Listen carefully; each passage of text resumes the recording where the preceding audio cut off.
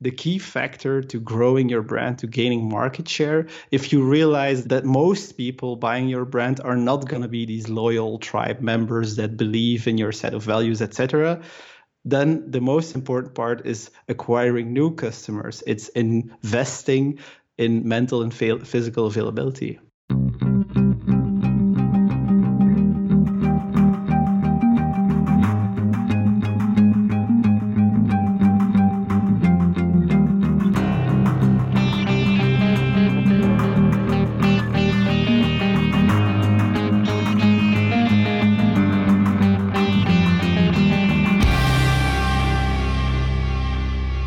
Hello, and welcome to the Future Podcast.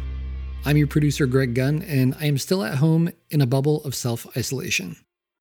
Fortunately for all of us, though, I've got a mic and a will to continue producing this podcast. Now, today's episode is fiery right from the start. Chris talks with brand strategist Stef Hamerlinck about the nuance of branding and why that matters. Although the two don't necessarily agree about any of it. If you are interested in branding, strategy, and enjoy a healthy debate, then keep listening. Chris and Stef get deep into the weeds of brand purpose, brand differentiation, and why it's important for a brand to be just as good as it is unique. It's about Coke versus Pepsi and McDonald's versus In-N-Out. Even though In-N-Out is the clear winner, though. Okay, don't at me. I kind of regret saying that. Please enjoy our branding conversation with Stef Hamerlinck. I sent you this letter. I was planning to actually send it to you physically, but I thought this will be quicker and I wanted quick results. So that's why I just sent it through you to LinkedIn. So what the letter basically said was that it was kind of disengaging from recent content from the future. And the main idea why I said that wasn't because it wasn't any good or anything like that. I loved the future and it did a lot of things for me. But growing up as a brand strategist, I've seen a lot of new resources, new kind of people, thought leaders from different industries such as marketing science and behavioral science. And they bring a slightly, albeit maybe a completely different perspective to what a brand is and to how a brand actually grows. And so a lot of things you've been talking about with let's say, Marty Neumeier, whom I also really admire, but still a lot of things such as brand differentiation or brand purpose that are discussed are sometimes, I think, presented in a way that they are a little bit overpowered or overused, while in reality, it's not always the case for a lot of businesses. So I would love to have this conversation with you and bring maybe hopefully some nuance, or maybe you can just bring me back to the group and maybe I was wrong. Come back to the tribe. No, okay, so this is a great jumping off point then. Maybe we can compare the differences, because I only know what it is that I believe. I don't know what it is that you believe. And so maybe we can go point by point and have a discussion about that. So let's start. Where do you think it makes sense for us to start? Well, let's maybe jump in with one of the biggest things, which is differentiation. Okay. Just let's take it head on.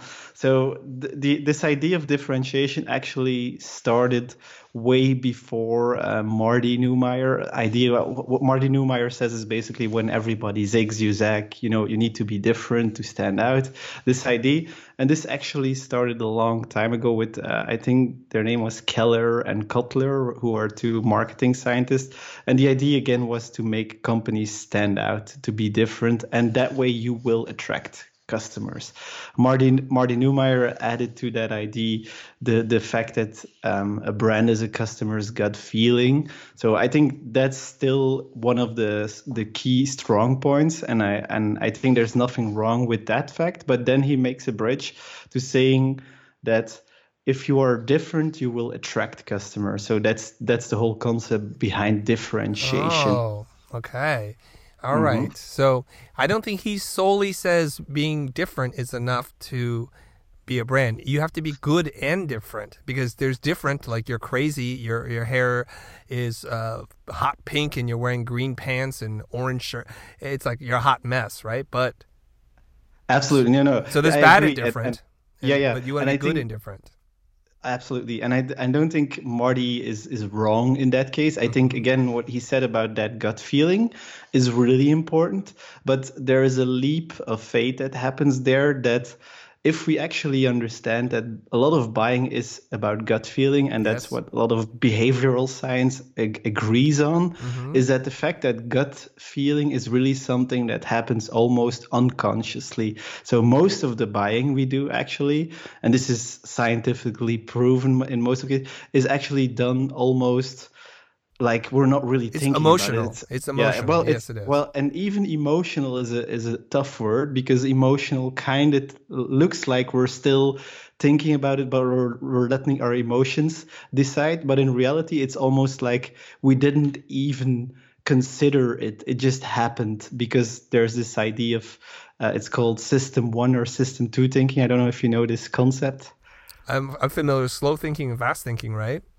Well, yeah, it's the idea that most of the thinking happens in our reptilian brain, which is just like our unconscious brain that just picks up signals and does a lot of the processing for us.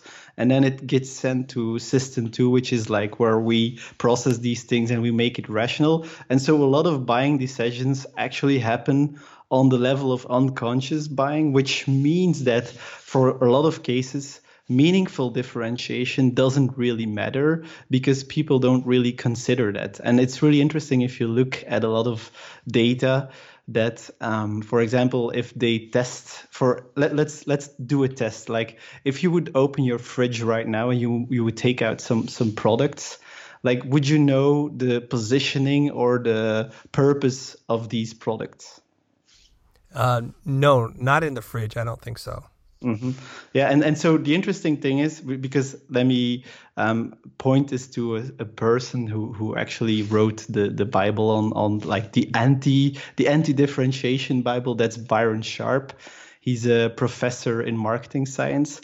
He says that meaningful differentiation doesn't really exist. So he doesn't believe in the fact that people buy stuff because it has a different positioning or meaning. He says that most buying is done unconsciously and you buy mainly based on the fact that the product is mentally and physically available. But I want to get into that later. But so to get back to that point of differentiation, I think, yes, what you said, if Marty says that a brand should be good and different, that's already an important nuance. But oftentimes a brand doesn't even have to be different to get good sales. And that's what's interesting because I think Do you have examples? Yeah, for sure. I think most brands actually aren't that different. I mean, if you look at Coca-Cola versus Pepsi or any other, they aren't really, well, of course, they have their visual identity, which is distinctive from each other. But in terms of positioning or differentiating themselves, they aren't really all that different. Would you agree? No, I would totally disagree. Okay, so let's get into it. Because you know, Coca-Cola has for a period of time been in a cola war with Pepsi for decades, and then the cola wars are over because the number one selling cola brand is Coke and the number two selling cola brand is Diet Coke. Pepsi comes in a distant third, and there's a number of things that are at work here because a long time ago, I think Coca-Cola positioned themselves as the real thing, whereas Pepsi positioned themselves as the choice of new generation. And after watching their campaigns go on for a couple of decades, you start to realize they're always Pepsi, always chasing new, while Coca-Cola is telling you that if you want the original, the authentic, it's Coca-Cola. And so we start to align ourselves with different tribes, right? And so they've completely slaughtered them in the market where their market share is they're not number two, they're number three. Well, there's a really interesting thing about this. The question is the success of Coca-Cola due to the fact that they are positioned differently than Pepsi, or is it something else? And that's what, again, Byron Sharp in his, because he does really like in-depth scientific studies. This is not just like somebody assuming something. This is studies over different markets, over different categories. And so what he says is that, for example, why Coca-Cola would be more successful than Pepsi is because of these ideas, of these concepts of mental and physical availability. And what that means is Coca-Cola is more readily available as a soda drink. That's by doing a lot of advertising, by just being out there in the world, by constantly advertising. But they are also more physically available. So Coca-Cola has been known to be really good at distribution games. So they, for example, Coca-Cola, everywhere you go in the world, you can buy a Coca-Cola, you can see a vending machine, you can buy a Coca-Cola.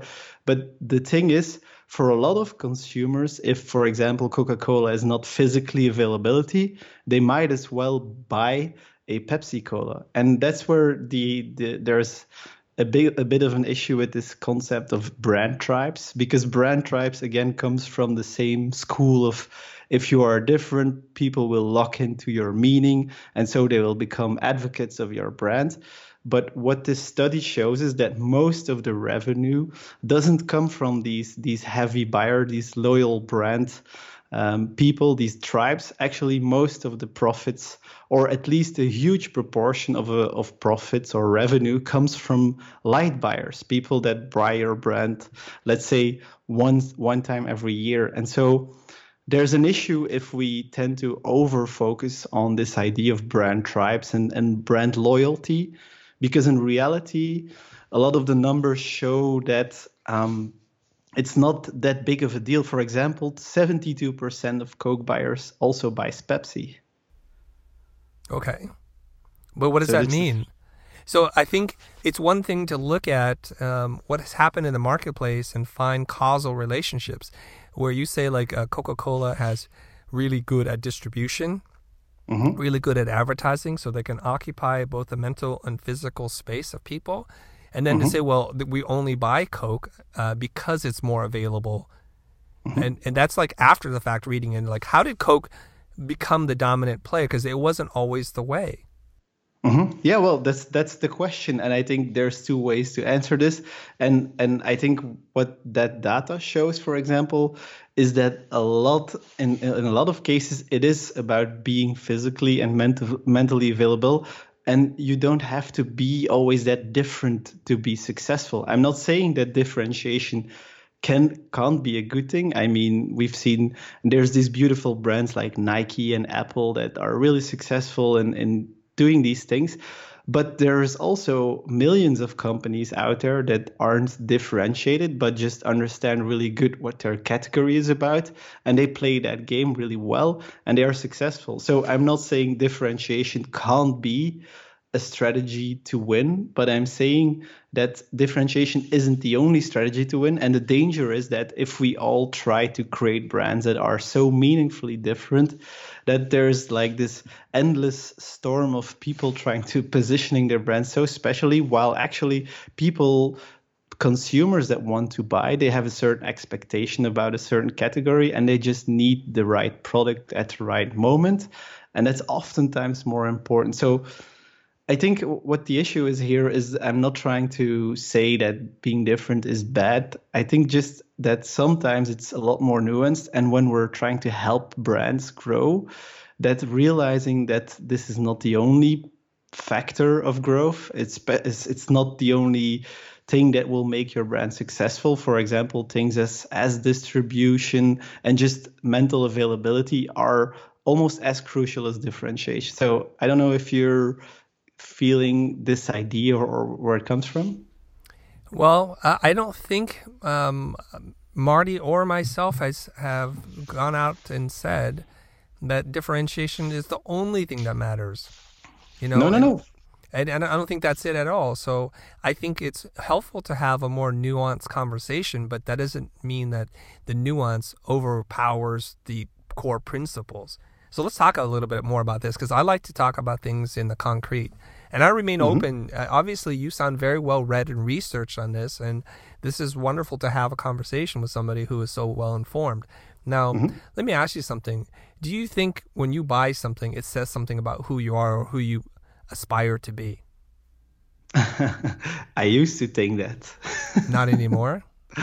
I think it's, again, it depends on especially the category. So there are Okay. some more highly emotionally involved categories, maybe cars, maybe clothing, but in a lot of cases when I start to look at like just the things that are around me, for example, right now I'm in my desk in my office space. If I look around me, the clothes I wear, the things I'm drinking, I'm eating, I'm buying, they are, I would say like 80% of them is completely not to the fact that it fits my values or anything of that matter. So for most brands, I don't think it does matter at all. And what also happens a lot is that I post rationalized. So that's again that system one, system two thing. For example, Patagonia is one of my favorite brands when we talk about brand purpose. It's a beautiful brand. And Yes. also what they are doing, it's amazing. I love them. But the funny thing is, I saw Patagonia pop up here and there in like just probably hipsters wearing it. Was like, wow, this is a cool brand. And I love outdoorsy stuff. So I was kind of hooked by it almost like just unconsciously. So I bought it. And after I started reading more and learning more about this brand. And so I bought into this idea. And so I kind of like fell in love after the fact, but it wasn't per se the reason I bought it wasn't the fact that they had this strong purpose. So even sometimes when we do believe we own this brand because we believe in it, sometimes that happens after the fact. Oh, okay, let's talk about Patagonia. This is an awesome thing. The Patagonia clothes that you buy, chances are quite more expensive and pricier than alternatives. But for whatever reason, you decided, without the rationalization, your reptilian brain, your system one thinking, you said, like, I want that. So why did you buy something that is sometimes 20 to 50% more expensive than a commodity alternative? Why? I think it's definitely has to do with the power of branding. I mean, a brand sends out signals that indicates a certain price premium that might work. But I'm just saying that, was it a rational decision that I bought it? No, I think it was something that happened on a different level. So I think this is where this concept gets confusing, because you might say, well, it is differentiation on the unconscious level, and I would probably tend to agree with that. But I think what Byron Sharp, for example, is referring to is meaningful differentiation. So saying we are different because we believe X, and people buy that because they also believe X. He says that is not really a huge factor, and there's enough science to prove that. I can give you an example. I'm just working on a jewelry brand right now, and I'm doing research on like, why do people buy jewelry? So one of the questions was to rank the most let's say the most deciding factors on why they would buy a certain jewel. And one of those factors was, for example, the purpose or the meaning or the story behind the jewel. And so if you rank out that versus, for example, the style of the ring or just the fact that it has a certain quality, those things such as purpose or meaning always rank really low, which is different than what a lot of people talk about today. So that's interesting to me for sure. All right, I still want to stay on Patagonia here. Okay. Yeah, for sure. You're making an irrational, impulsive, emotional, or whatever gut feeling, system one thinking decision to purchase, and I'm in alignment with you there, because there's not even logic to understand why you did that. But you did pay more for something. You went out of your way to do something, and there's a decision that's being made, whether you understand it or not, whether you can trace back like their messaging, their marketing, or what. We don't even know. But you told yourself a story about why you want to pay more. You might tell yourself it's better made, or you might say that the design is nicer, but there's something much deeper than that. And I think somewhere along the way in your life, you may have seen somebody wear it, or you may have heard of something or somebody else, and you became curious about it. Maybe you didn't store it in your long-term memory, but it's there. It's this feeling, right? And you go in and you buy it. And so here's the thing. It's like, I still want to stick on this thing. It's like, you say to yourself, you would say 80% of the stuff you buy, you just buy randomly without a reason. but you're buying still into that emotional gut feeling, system one thinking. So Patagonia has done a decent job of telling their story, and yeah, you know, there's a story that we tell ourselves just because something's more expensive, that it must be better, that more people must prefer that, or I can afford this, or I deserve this. So there's a lot of stories that you're telling yourself, and you're looking for meaning and for identity. So I'm going to challenge you a little bit. So I'm looking at you right now. What brand of headphones are you using? Let me look at the logo. Oh yeah, it's Philips. Philips. Now, why did you choose Philips? I have no idea. And this is not to, I know this can sound like he's trying to prove a point. I actually really have no idea. I just think I went on a certain web shop and looked for decent quality headphones, and that the highest that was reviews. No, it's probably at that moment in time I was looking for cheap headphones, but I have more expensive headphones as well, which I probably researched more. So if I had worn those from Sony or something, you would probably be in the better questioning No. line.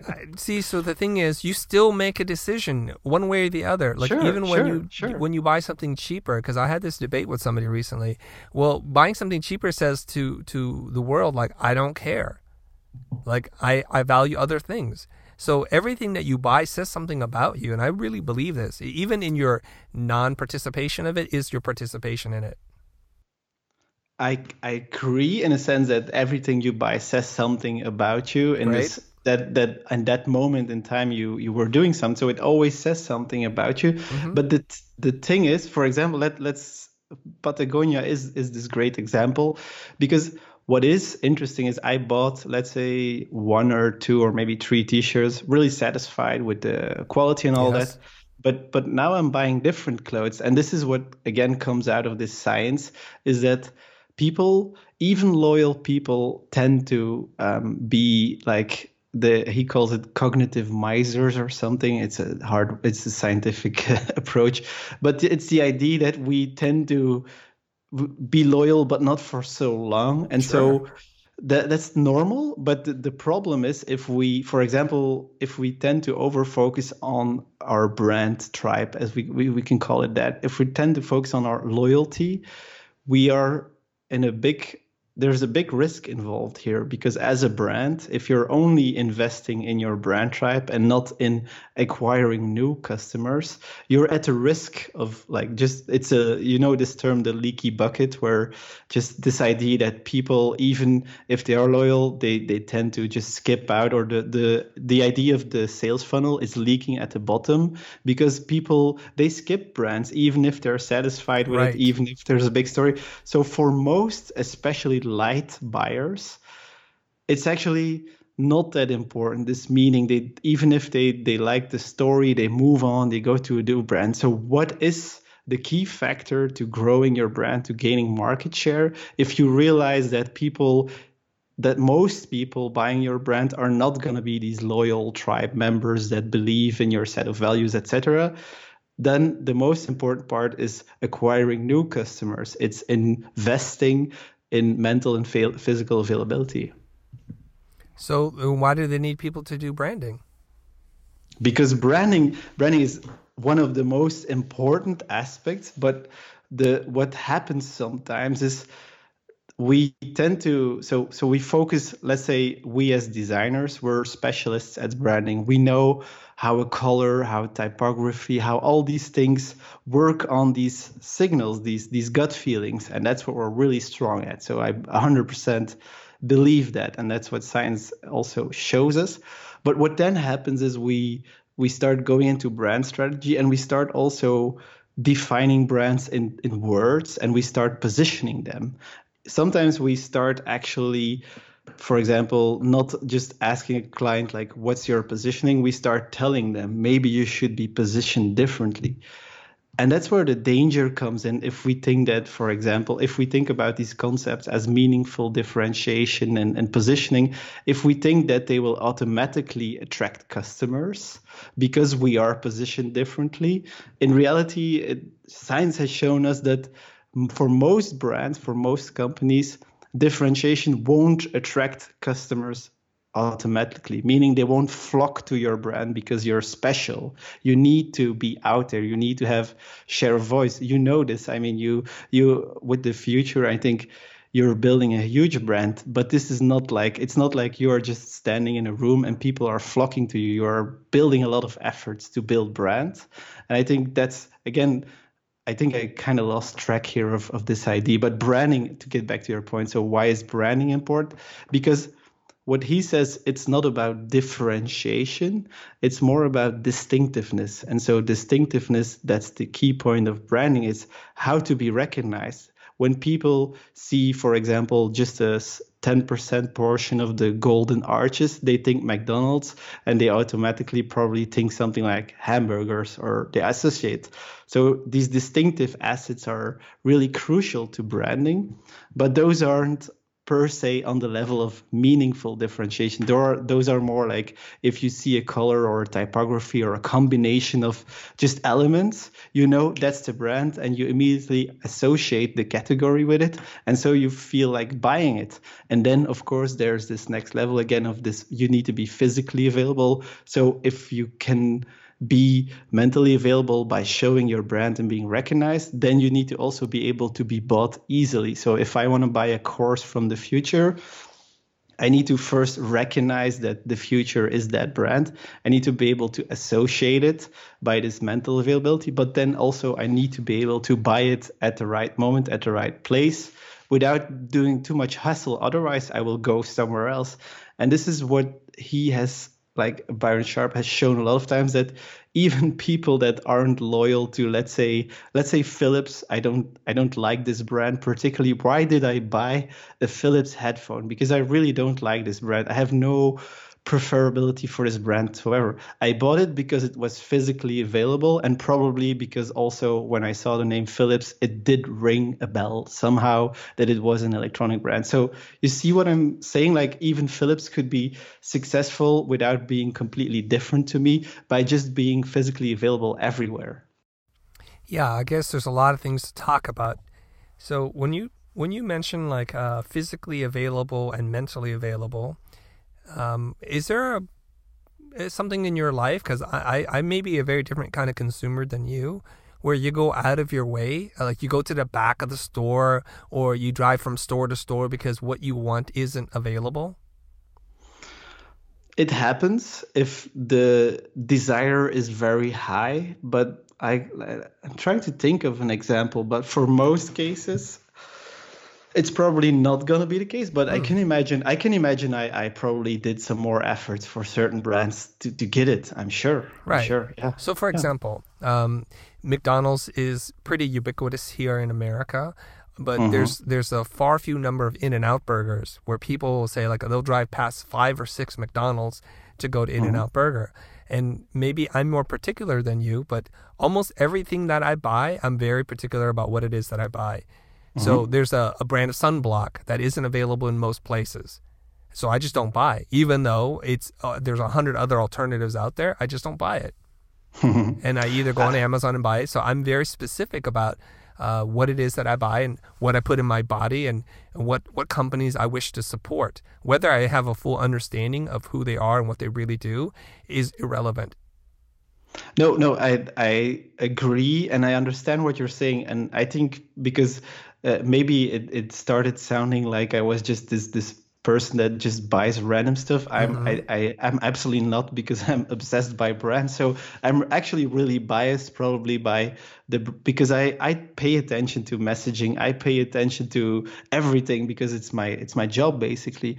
But I'm just trying to, if you look at the big numbers of like just all of these categories, how people buy, and I'm talking really about volumes here. I'm not talking about us as just individuals. And why is volume important? It's because it's sales revenue. I mean, there's a huge difference between, for example, me and you saying, well, we would drive the other way. Maybe we're 0.000% of that brand's revenue. And if you look at all buyers of a category of a brand, there's this pattern that emerges, and it's always the same. And the pattern is really that most light buyers just buy different brands. For example, Coca-Cola shares 72% of its buyers with Pepsi. And so this is a scientific pattern. And that doesn't mean that the other 30%, for example, is really loyal to the brand and that they really are excited about the brand and that they go extra ways to do that. But the problem is, the question is really, and this is, I think, an important nuance to make here. I'm talking about gaining market share. Not all brands or not all companies, their only goal is to gain market share. Maybe your goal is to build the best brand and to build the best customer service. This is something completely different. But if it comes to growing your market share, becoming the market leader, you'll probably have to do a lot of these things that aren't that fun. And actually, it's interesting to me, if you look at big brands, they're usually positioned like really wide. They target everyone. They are really like broad in the sense that, and that even happens on an agency level. If you look at, for example, our industry, small boutique agencies have smaller customer bases that are more loyal. Well, not more loyal, but they have just smaller customer bases because they are positioned more, that's niching down. But if you look at huge agencies, they are almost all the time really full service because they have a bigger customer base and they tend to have more customers that way. So can you see the pattern I'm talking about? Yeah. Okay. So I'm gonna have to ask you for a favor on a couple different things because you talk for a very long period of time and you're bringing up many points and moving from one thing to the next. And I like to narrow in on one or two things to see where our potential differences are so that we can have a rational and deep conversation about it so that we can be both better informed and the people who are listening to this episode can have the same feeling about it, okay? Now, one thing is if people are indifferent about what they buy, let's just pretend like, because you're like, no, I'm actually more particular than what I was saying. But let's just say like there are people out in the world and quite a few of them that are indifferent, like one brand or another, it doesn't matter. Like my dad, he doesn't really care. Whatever's available, whatever's cheap, that's what he wants. And if that's the case, there is no point to try to market to those people. There's no point to build a brand because whatever's more available in the moment, they have zero brand affinity or loyalty to them, right? So there's no point. Can you agree on that or no? No. Okay, let's talk about why you disagree. No. It's a fair point, but I think that's the thing. So first off, nobody's really indifferent or not indifferent. I think you can be indifferent at certain points about certain categories, and it all depends on just like I can be really indifferent about a category at a certain point, and like an hour later I can't, or 2 days later I can't. Again, this example of the headphones is a really good example. One day I wanted to buy this decent headphone and the brand mattered to me and the quality mattered. And so I invested a lot of time of it. The other time I just needed a headphone quickly. And so I ordered the first one that was physically available. But even then, when it is about just that physical availability, there's also, again, this concept of mental availability. And so it is important to be like, as the people say, it's important to be top of mind.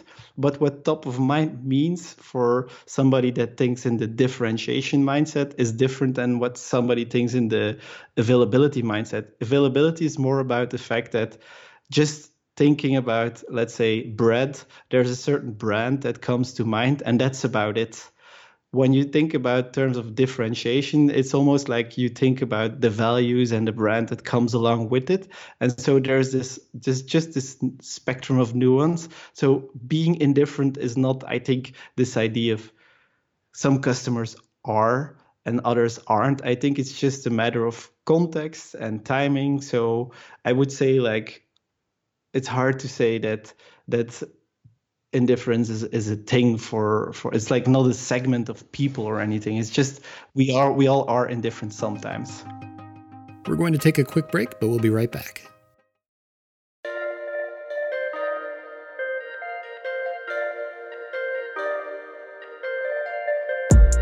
Hey, Ben Burns from the future here. If you don't recognize my voice, you might know me from our YouTube channel as the friendly guy with a big beard.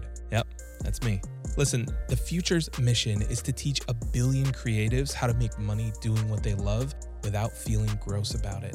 And let's be honest, historically, we creative types are great at producing the work, but not so great at running the business, especially when it comes to things like sales, marketing, and money. I know, personally, I used to struggle with all of those. Now, fortunately for you though, we have a slew of courses and products designed specifically to help you run your business better. These are tools like the complete case study and the perfect proposal. These things are there to help you attract new clients and then wow them with a thorough and professional presentation. Now, you can go even deeper with one of our business courses like project management, how to find clients, and the intensive business bootcamp.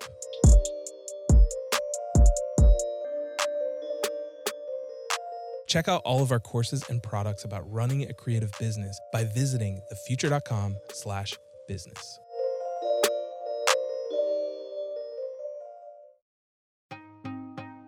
Welcome back to our conversation with Stef Hamerlinck. When you're indifferent, what is the point of trying to sell to you? It doesn't matter.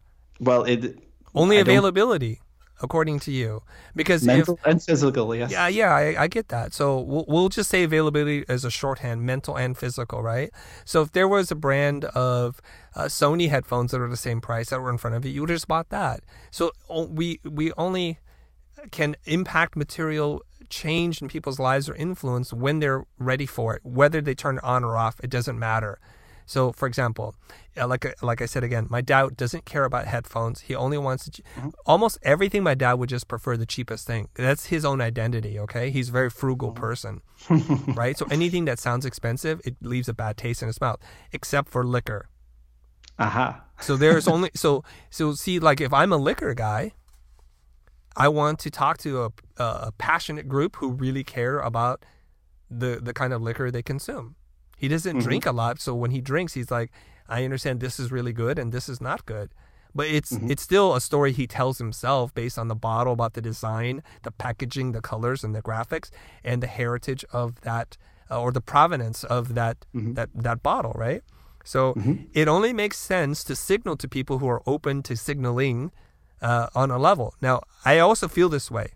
Okay, Daniel Pink writes about this in his book, right? He says, we are living in an age of abundance right now, where we live longer, we have more than what we need. We can eat. We have a problem with obesity, at least in this country, and there's a lot there. So we've transcended this period, like in a very short period of time, where we have a lot of choices, and we're looking for transcendent experiences throughout our lives. We're becoming a more dematerialized culture, where we want experiences and feelings rather than physical things. We pay more for less now. And you could argue with that if you wish. I don't know if we've changed all that much in the sense that but this is just, again, I've been reading a lot about like these heuristics and these unconscious things. And I think the way we buy hasn't changed significantly in let's say ever since our economy or capitalism just started, for that matter, because most of the buying is done on that level of reptilian brain, and that hasn't changed at all. So I think the idea of not being open for signaling is not really true. Your like unconscious brain is constantly trying to process all the signals that are out there, and branding has a huge role to play in like being distinctive enough to be noticed by that processing system. So I'm not sure if it's like a matter of being open or not open, and I'm not sure it's like if you say, because I feel like you're saying that if this world is true about meaningful differentiation not being that important, then advertising doesn't matter, then branding doesn't matter. Is that what you're trying to say? If just like hypothetically? No. Hold on. Say that one more time. So if suppose this theory I'm bringing to you, this idea that meaningful differentiation doesn't exist, and your point would be that if that's true, then advertising or branding doesn't really have any use. Probably. I wouldn't say it the way that you said it, but if you're saying it like, you know what, we don't join tribes. We make impulsive decisions based on no data, and there's no point to any of this, then why be in the branding and marketing space, except for the fact that you could just repeat your message to have the kind of mental availability and make sure you win the distribution war. And I don't. That doesn't jive with the observations in the world that I live in. Meaning, the more you advertise to me, the more you drive me away. Mm-hmm. Now, you know what's a problem with this whole? I think the first time I read it, I also was really like, it doesn't sound really like, it doesn't make us humans sound really. It doesn't. The whole theory doesn't sound sexy or nice, or even from a branding standpoint, it doesn't make that sense. And I think what the problem is here is that it is like, it's more of, it establishes a baseline for success, but that doesn't mean we can build meaning and stories on top of that. But what my problem really is here is that, what frustrates me sometimes is that we tend to ignore the baseline of what's important, and we just skip over that, and we just talk about differentiation and brand purpose because that's really important. But I think we tend to forget that there is this baseline of like how to grow a brand that's really important, and physical and mental availability are just these two things that, or availability in general, is just this thing we need to like grasp before we can start thinking about. And I can give you an example of an industry that's really like hurting right now because they ignored it, and that's the whole D2C industry. You know this industry, I suppose. Is this direct to consumer? Yeah. So D2C, let me give, for example, Casper or Dollar Shave Club. Or, okay. Sure, Dollar Shave. Yeah, let's focus on Dollar Shave. That's one I recognize. Go ahead. Yeah. So Dollar Shave Club, they had this idea of like, well, okay, we're gonna create this cool brand that doesn't have the typical distribution channels, that ignores the whole typical retailer, like Gillette, for example. They're in all the big stores. They cut the middleman, sort of speaking, and so they go direct to consumer. And this all sounds really good, and I was a huge fan of this idea. But now it seems that a lot of the D2C brands are actually failing and they were hugely overvalued. For example, Casper. There's a lot of D2C brands. There are some articles about this that are failing because they actually ignored the fact that a lot of these distribution models and this whole fact about how mental and physical availability works was kind of ignored. For example, if the idea is you need to target the whole category instead of, for example, a niche, what I think is typical in this idea of differentiation, find your niche. Sorry, I'm also again making a lot of words, so stop me if I'm going too far. But can you just say it shorter? Because I'm following here. Yes. Okay, D2C. So the problem was they thought, let's ignore traditional brands with their distribution channels, with their big advertising budget. Let's target millennials through digital media, and let's ignore this whole model. It seems that it's not working because the fact is that they didn't have enough sales volume. They tried to focus too much on loyal customers. They tried to differentiate them in a way, and they ignored the fact that just these again, that baseline that I said about physical and mental availability, they ignored it. And what's happening now is that a lot of these D2C brands, such as Casper, such as Harry, such as Dollar Shave Club, they are advertising on television, in subways, they are being in retail stores, they are trying to open up, they are trying to target more people with a broader message, and they are trying to be, well, let's say less maybe differentiated.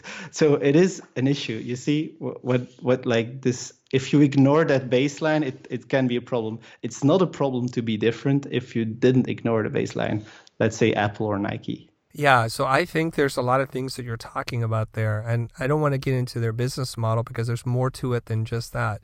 A Dollar Shave Club basically came out of nowhere. Right? So say there's the market share of 100% for razor blades, and Gillette probably owns all of that for a long time. I don't know any other brand besides Gillette. And then all of a sudden, these guys come in and they start to carve out market share from zero. And how do they do that? They do that through differentiation. If they were to try to compete against Gillette on the shelves with their advertising, they don't have the budget, they don't have the distribution, they can't buy the shelf space, they have no start. So they have to create this story And the story is this young, hip CEO says, F this, F that, and we just make a really good blade, and this is what you need, and we'll cut out the middlemen. And they made an outrageous campaign. And that message either resonated or did not resonate with its audience, but enough people apparently signed up to get their blades. Later on, we have to make sure that the quality of the blades lives up to the promise. And then they're going to have growing pains, that you can't sustain yourself just doing the same thing because it's relatively small. But in a relatively short period of time, in the last 5 years, a company like Harry's and Dollar Shave Club are now next to Gillette. And I'm pretty sure Gillette is not happy the fact that whatever market share they had, they have to now give up some of it to these other upstarts. Well, yeah, there's just the fact that Unilever, who owns Gillette, also bought $1 Million Shave Club. So, but they are it's true that the fact that they had two options. We need to buy this because they were probably afraid, or we need to just let it go and let it grow. And so they bought it for a completely crazy overvaluation. A lot of people say that, but I don't know if that's true. But at least they did something. But what actually, I agree. They entered the market, they used differentiation, they were really aggressively, and they scared some people, and they did that really successfully. But there's an order here to things, and I think that's where maybe a lot of nuance in this discussion is from. Probably when you are entering the market, it's smart to be niched, to be differentiated, to have a certain audience to focus on. But once you start growing, once you start becoming big, you need to be more open. You need to target everyone in the category. You need to acquire new customers. So you see where this is going. It's almost like it's a chronological thing. It's not differentiation doesn't matter. It's more like differentiation matters, but the bigger you want to become, the more market share you want to gain, the less it matters. And I think that's what the book is really talking about, is only if you really want to achieve that huge market share, then differentiation isn't the strategy to go for. Okay, let's talk about that. So I think most of the brands that we work with are not going to be the 800-pound gorilla. They're not going to be the market leader. They're not going to have the lion's share of the market.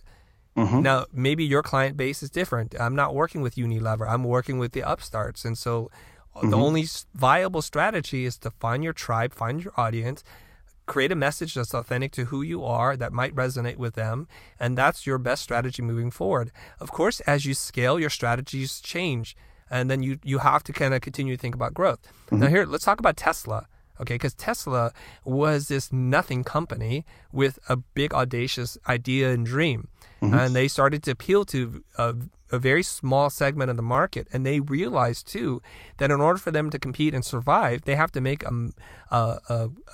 a vehicle that a mass audience can buy. And they have to be able to change the narrative, right? Or they have to change the story so that they can do this. And of course, Tesla is making some inroads, and we'll see where they go. The story is not done yet, but if over time they start making gasoline or petrol-based vehicles, they start to lose who they are in the pursuit of a bigger market, at which point the next Tesla will come in and replace them. So Tesla has been able to innovate. Now, I recently came back from Europe, and they were telling me about how the big auto manufacturers in Germany are freaking out over Tesla. They're all trying to get their electronic cars and platforms up online because they were asleep. They didn't serve an audience that was changing, right? So, of course, over time, you need to evolve and change. But when you start to dilute yourself to become all things to all people, you're opening yourself up to a new person that's going to come into the market, a brand that's going to then speak very passionately about something that they feel in their heart, and they're going to be able to supplant you over time.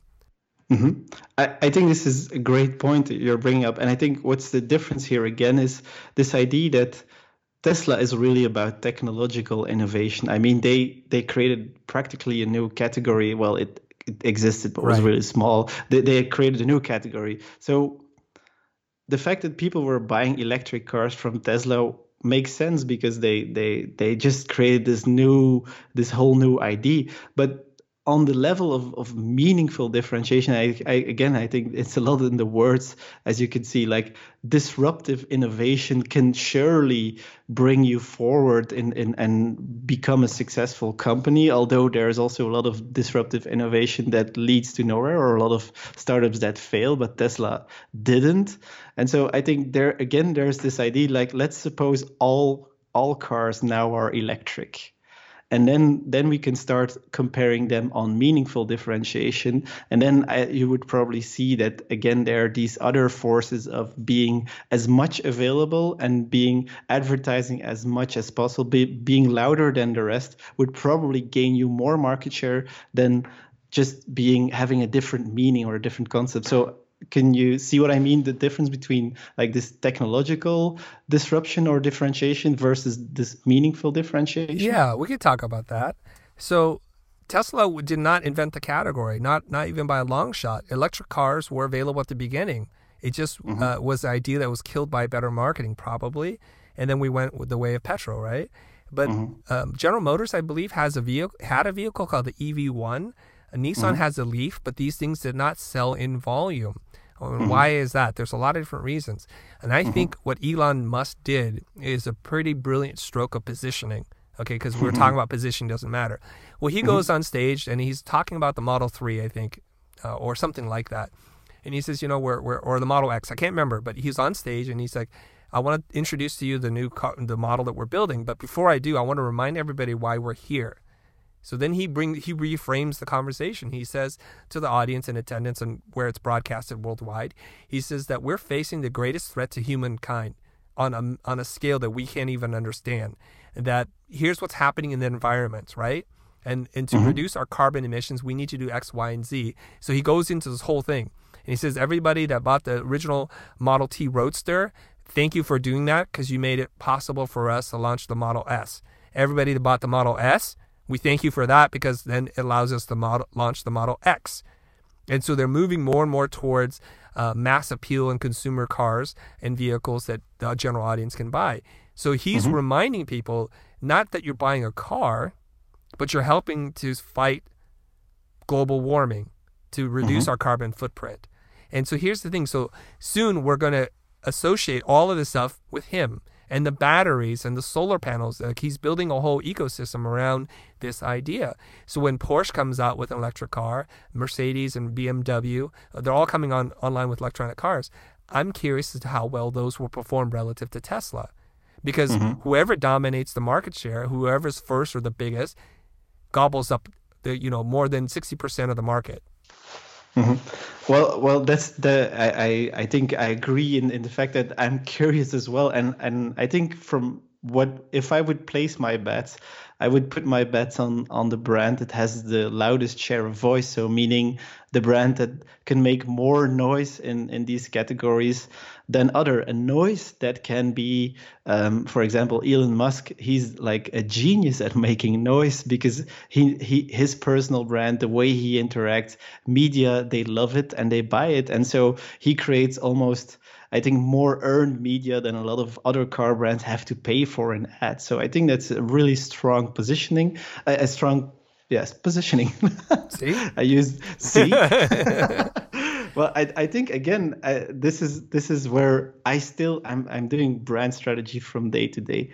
Positioning is a huge part of what I do. So I'm not trying to say to anyone listening, like, stop doing this whole positioning thing. It's useless.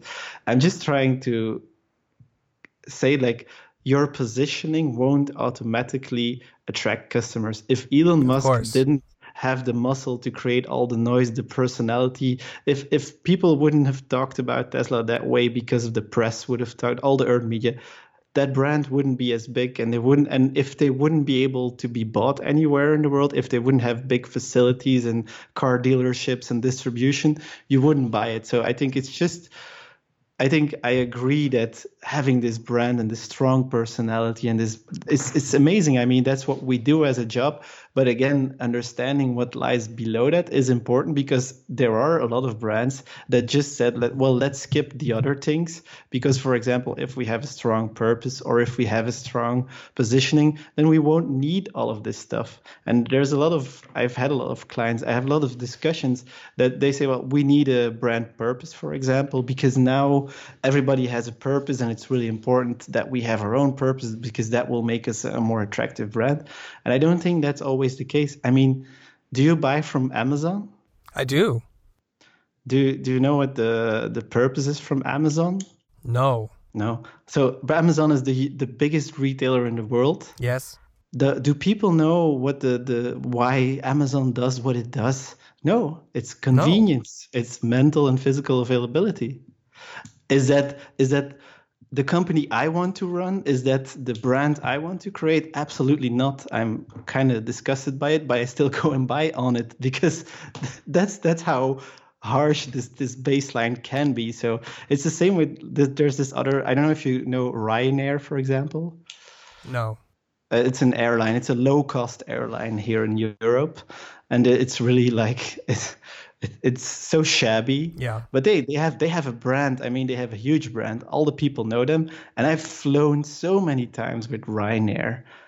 Despite the fact that I hate all the stupid things, the way they cut costs. But, sometimes I just want to fly really cheaply to Barcelona and have a cool weekend. And they're mentally available because I know Ryanair, cheap airline. And they're physically available because I can do it immediately. So you can see these things are as important. That's what I'm trying to say. So Ryanair, I'm not familiar with the brand. And they're positioned as cheap, but not great. For anybody that wants a cheap but not great experience, that's the airline for you, and that's their positioning. Now, you had said something which I've never said the opposite, so I don't think we disagree here, which is you're saying differentiation and positioning do not automatically equal something in a tangible result. Nothing is automatic. Nothing is guaranteed.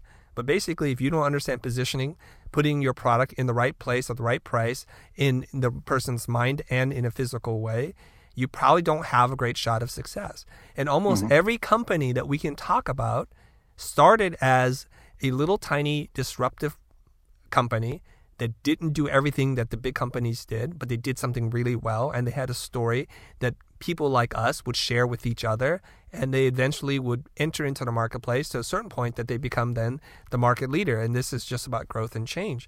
So it's easy for us to say, like, what does Amazon stand for? Well, I don't know what they stand for, but at the beginning, they did have a focus and a niche. They sold books, all kinds of books at a pretty good price. So that was their positioning. They've expanded way beyond that. Now, here's the thing. I don't think I need to understand their purpose or their mission, but I do understand something about the company, in that Jeff Bezos is a radical visionary and disruptor himself. And what he does, I do believe in. Okay, and you think it's a horrible company. I don't. Because he's trying to do this very inclusive thing where, because I'm a Prime member, he's giving me music and he's giving me books on access, and he's also giving me videos that I can watch. It's all part of my membership. So he's not trying to nickel and dime me for every little thing. And I appreciate that as a consumer, even though I don't watch a lot of Amazon Prime content. Sure, but do you think that most of the customers that aren't in our field would really care about what Jeff Bezos is about? I can't speak for anybody else except for myself. Yeah, right. No, but I think that's where I'm the same. I mean, I look at these companies, I look at how their brands are run, and I admire them, or I don't. Right. And I think we are in this industry, so it is different for us, and that's okay. I mean, that's fine. We can admire a company for what they do or how they do it. Yeah. But I think it's just sometimes if we take a step back and we just look at, let's say, the numbers, then there is this thing that if we tend to forget, like let's say I've studied this idea of brand tribes. I love the idea. I'm in love with it. So I advise to my client who has, like, let's say, because we said companies of scale, but a scale in your market can be a small market. So you see what I'm saying? Yeah. So let's say I advise this company, well, you need to focus on building a brand tribe, because that's the way you're going to win. That's the way you're going to be. And then you give these examples of Apple and all these. The problem is it might be that actually for them to grow, they need to focus on acquiring new customers more than they need to focus on loyalty, because it might be the fact that they're already maybe let's say a medium player in that market, and to grow, they don't need to focus on their smaller tribe. So it really depends not only on if you're working for, let's say, Amazon or Unilever, but it also depends on like what is your position in a smaller market. And I think even from a starting point, you could work with this idea of how can we get as much physical and mental availability without being completely different and still be successful. I think that's possible. I think there's a lot of brands that actually do that, but they're not talked about as much because they don't stand out in the marketplace. So maybe we're biased as industry people because we only see what sticks out, but we don't always relate it to the money. That's just a thought. Yeah, I think it would be irresponsible for anybody that wants to legitimately call themselves a brand strategist to focus on only the things that we care about and not to be concerned about the bottom line. And the bottom line is what keeps them in business, which allows them to further their mission and their cause. And so I'm not an advocate for that, okay? So let's just be clear about that. So when you say that a brand, maybe they've got good penetration on a very small market or a medium-sized market, doesn't really matter. Their whole point is to grow their customers. And you can grow your customers by attracting a different kind of customer or doing a better job of telling the story about why people buy what you do. So I think Tesla has done a great job of just telling their story over and over again so that more and more people become aware of their story, not necessarily going after a totally different customer who's never going to buy an electric car, because that's chasing, I think, a whole different market. And when you do that, you alienate the market that you're in because they're like, you have a split personality. I don't know what you stand for anymore. And that can become very problematic, right?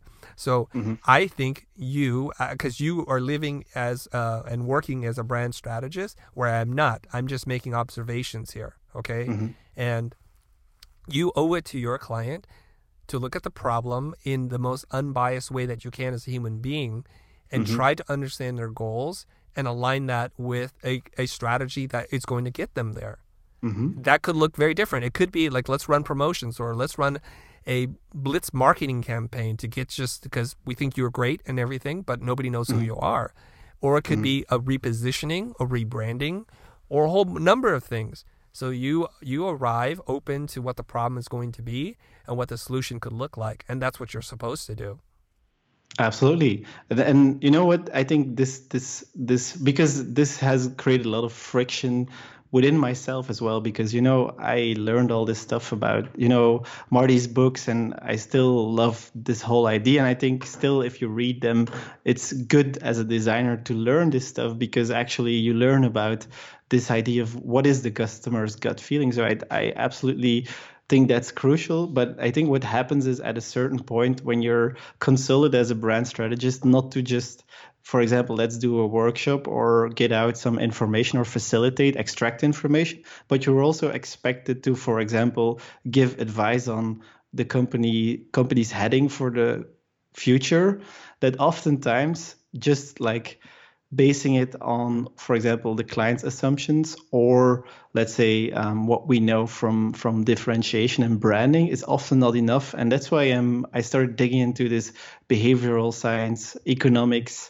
marketing science. And I think that's the only thing, that's why I contacted you, is I think if we could all, like, especially when we're in brand strategy, if we could learn more from these different perspectives, we could see maybe a little bit more nuance and maybe some other patterns that we didn't think about before just this one idea. Because I do see it's a lot of the same message about zigging and zagging, and that's okay for me. But I think there's a lot of other things, such as distinctiveness, which I've mentioned, and, for example, salience, just being available mentally.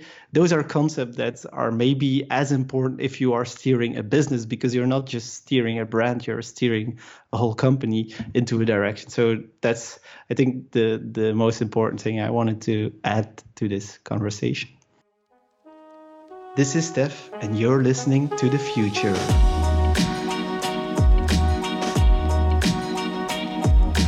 Thanks so much for joining us in this episode.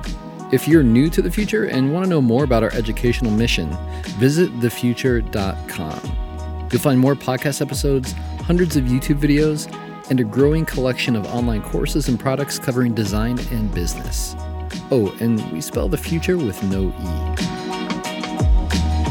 The Future Podcast is hosted by Christo and produced by me, Greg Gunn. This episode was mixed and edited by Anthony Barrow, with intro music by Adam Sanborn.